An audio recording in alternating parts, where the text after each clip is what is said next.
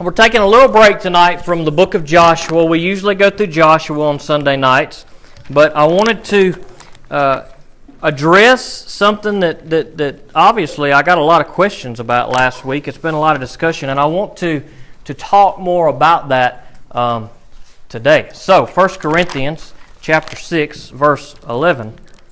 You can find that if you want to. We're going to get to that in just a second. But last week we did a Got Questions sermon, and everybody gave me their questions. Thank you for that. The last question that we ended with, we discussed the topic of homosexuality, and that's a topic that is important in our culture in this day and age that we live in today. No doubt, it is a sin. There are many sins the Bible talks about, and it is a sin. And I've got a lot of questions about that as far as to what should be our response, what should we do, how should we handle it, and so. What I wanted to try to do tonight is try to kind of get our attention and our eyes open to what we need to think about when we think about sin. And I'm not talking about one sin or another. I'm talking about sin as a whole. And so I handed out these name tags to you guys. Again, whatever you got was totally random. So what we're going to do is we're going to open up with a prayer, and then we're going to have a little illustration. So all you got to do is sit back and relax. You don't have to say anything if you got a name tag, and we're just gonna go with it tonight. So let's pray. Father God, we come to you tonight, and I thank you that we can come into your house. And dear Lord, this may seem kind of crazy, dear Lord. It may seem kind of odd, but I pray that this little illustration, that this exercise that we're about to do, God, I pray that it would open our eyes. Maybe there's something in our life that shouldn't be there, God. Maybe we're okay. Maybe we're doing good, dear Lord, but maybe there are some things that need to be uncovered, and I pray that tonight that you would help our eyes be open to anything in our heart that should not be there. God, I pray that you'd be glorified tonight, that this would not just be a show or something silly that we do, but something that would be beneficial to us, God. That's why we come. We want to live by your word. We want to do your word, God. We want to be obedient as Christians. We want to love like you loved, dear Lord. So help us to do that. In Jesus' name I ask it. Amen. We oftentimes come into church, and the first thing that we do is we shake each other's hands. We say hello to one another. We welcome one another. And we call each other by name. But what if when we walked into the church, instead of acknowledging each other by name, what if we just acknowledged each other by the sin that we have in our life? It may look something like this. How are you doing, adultery? It is good to see you today. You know what? You keep up the good work. You're doing all right. Look, some people are going to tell you what you're doing is wrong, but it's okay. We all make mistakes, all right? We're glad to have you this morning. My name is Hypocrisy, by the way. It's good to have you this morning. How you doing today? What's your name? Sexual immorality? Look, I got a friend here. Maybe you want to hang out with adultery here. She's a nice lady. There's nothing to worry about. Everything is okay. All right? Now look, you just hang in there. Everything's good. We're glad to have you this morning. Look, my name is Hypocrisy. It's good to have you. How you doing, liar? It's good to have you today. I'm the new guy, yeah. Well, is that your real name? Yeah. Look, I want to tell you what. My name's Hypocrisy. It's good to have you. But look, I want to tell you, you might want to stay away from them. Okay. Those people are some sexually immoral people, and just hang out and watch what you're doing. How are y'all doing today? How are you two ladies doing today? How you doing, Anger? I'm doing fine. Look, maybe you could help me out, because there's some people here. There's some people here that's done me wrong. And is it okay if I'm mad with them? Because I read the Bible, and is it all right? Thank you. Well, it's good to have you with us. Envy. Look. I heard that you like this shirt that I'm wearing here. I want one. Well, you can have it. You can have it. I made this shirt myself. Mm-hmm. How are you doing, Selfishness? This is really an alias. That's not really me. It's good to have you. It's good to have you with us today. Look, I've been needing to get your advice on some stuff. There's a lot of stuff that I want, and my wife says I don't ever need to do anything for her, and that I need to do more for her. Is it okay if I just do for myself? Is that all right? All right. Well, my name's Hypocrisy, by the way. And look, you better stay. You dropped your name. You better stay away from this guy here. He's got a bad attitude. He don't love people. He's angry with everybody. I want everybody. You can tell that by looking at it. How you doing, murderer? Look. I could use your services. There's some people that I'm so angry up there. He gets me so mad. I hate him. I don't. So maybe we can talk after church. Pride. How you doing today? You doing real good, ain't you? You the best dressed one in here. I heard you say that. I heard you telling everybody. Talking about how good the cookies you make. Look, I'm telling you what. I'm gladder to have you than anybody else, but you stay away from that guy. That guy right beside you is a murderer. I'm telling you. I'm telling you. Boy, this is a good crowd we got tonight. How are you doing tonight, sir? Fine. What's your name? Drunkenness. Look, me and you could have a good time after church. I'm telling you, I got the stuff, but the problem is, this guy keeps lifting some of my stuff. I'm telling you, I love to drink. Drinking's one of my favorite things. When I have a stressful day, I'm gonna look you up. Gossip. Boy, do I got some stories to tell you. I got some stories to tell you. Look, this guy sitting beside you, he's a drunk. I can't stand drunks. Drunks are the worst. I'm telling you. Thief. Look, did you take anything of mine? I've been missing some stuff. No, I wouldn't do anything. It's good to have you with us today, man. You do, look, anything you need, you just let me know, or better yet, you help yourself. Hate. You betcha. It is good to see you today, Hate. We're glad to have you. And look, I know how it is. I hate all these people. I go and I tell them that I like them and I'm glad they came, but I don't like them at all. I hate them with all I can. How you doing, Greed? It's good to see you tonight, Greed. Look, you want more, don't you? I do too. Maybe we can get together and figure out how to have more. How are you doing tonight, sir? I think I missed you a while ago. Lust. Well, let me tell you what. We got some good-looking women around here. So you just help yourself. We are glad to have you tonight. Well, I'm glad because I sure am lusty here. And how are you doing? How are you doing tonight? And what's your name? Oh, homosexual. I'm sorry, but we're going to have to ask you to leave. We can't put up with that. I'm sorry. But you can't come to church here. We can't put up with that sin. Well, Well, there are some things that are okay, and it's okay. But no, ma'am. We cannot put up with that. Oh, You're not welcome to come here. You're not welcome to come here. You see, we laugh and we joke. But in reality, that's what we do as a church sometimes. In reality, what we do is we buddy up to each other and we rub shoulders and we overlook each other's sins and we laugh about it and we joke about it and we leave church and we go out and sin together and we can overlook our sins and what we do. But the second somebody comes in that's something that we disagree with or something that we don't struggle with, we say, no, not you. We're not going to accept you. We're not going to accept that sin. That sin is too bad. And that's what we do sometimes as a church. And we laugh and we joke about it because it's true. We make a big deal, and what we do is we all become a bunch of hypocrites.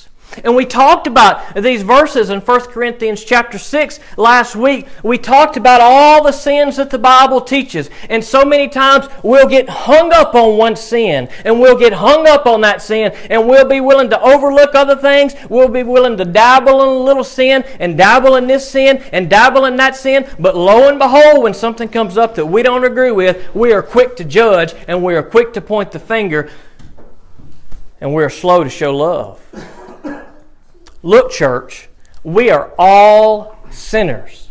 Every one of us. Every one of us are sinners. There are some sins that you struggle with that I don't struggle with. There are people that come to this church. Guess what? A church is a place for sinners. Guess what? Do you know who Jesus ministered to? You can guess it. Say it. Sinners. And that's it. When we talk about sinners, we need to say sinners. We don't have to label. We don't have to separate some sins one from the other. We can say, look, we are sinners. When people come to church, hopefully they are coming to church to seek the Lord. And when people come to church to seek the Lord, if they are a sinner, then we want to try to show them the love of Christ.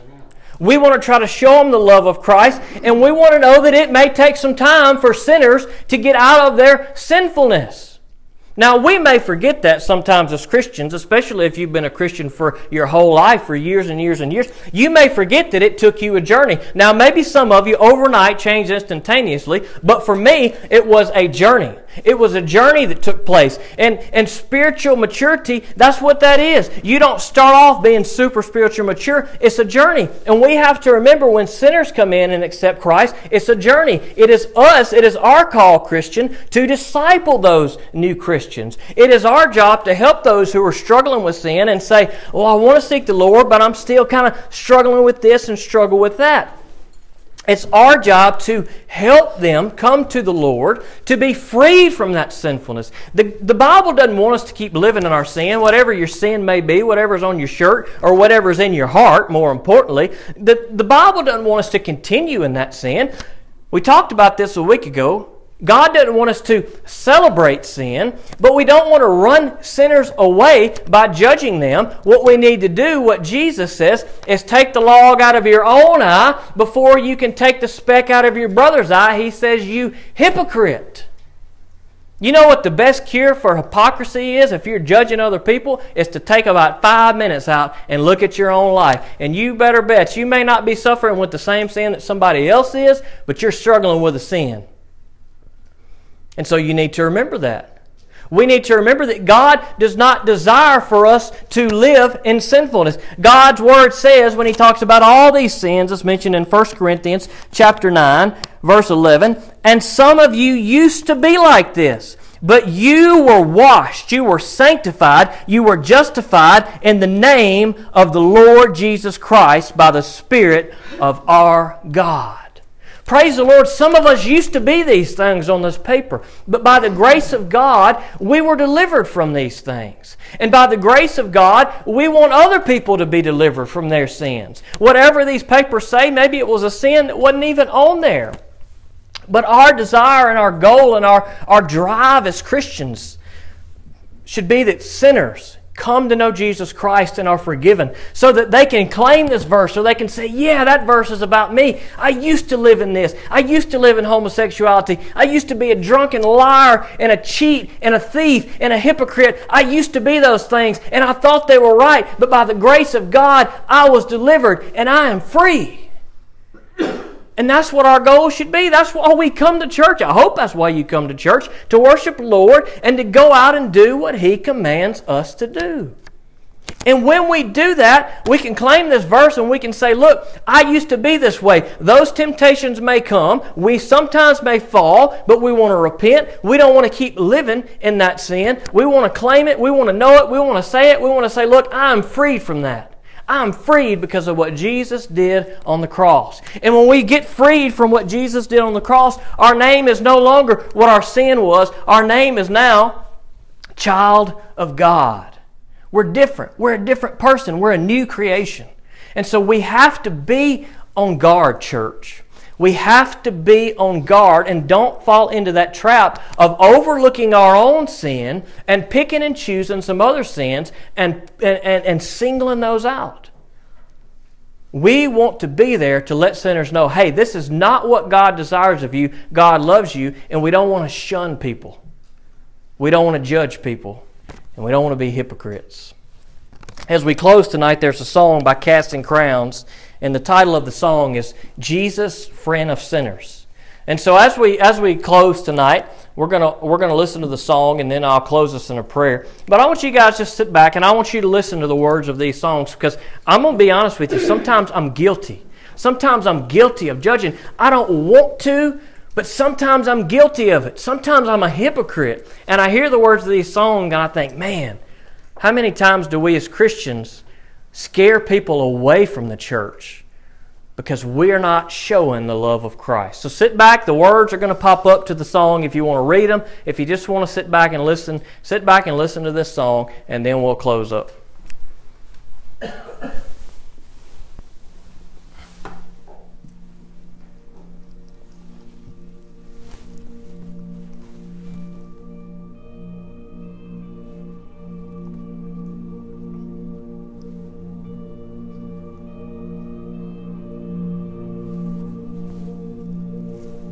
Jesus, friend of sinners, we have strayed so far away. We cut down people in your name, but the sword was never ours to swing. Jesus, friend of sinners, the truth's become so hard to see. The world is on their way to you, but they're tripping over me. Always looking around but never looking up. I'm so double-minded. A plain-eyed saint with dirty hands and a heart divided. Oh Jesus, friend of sinners, open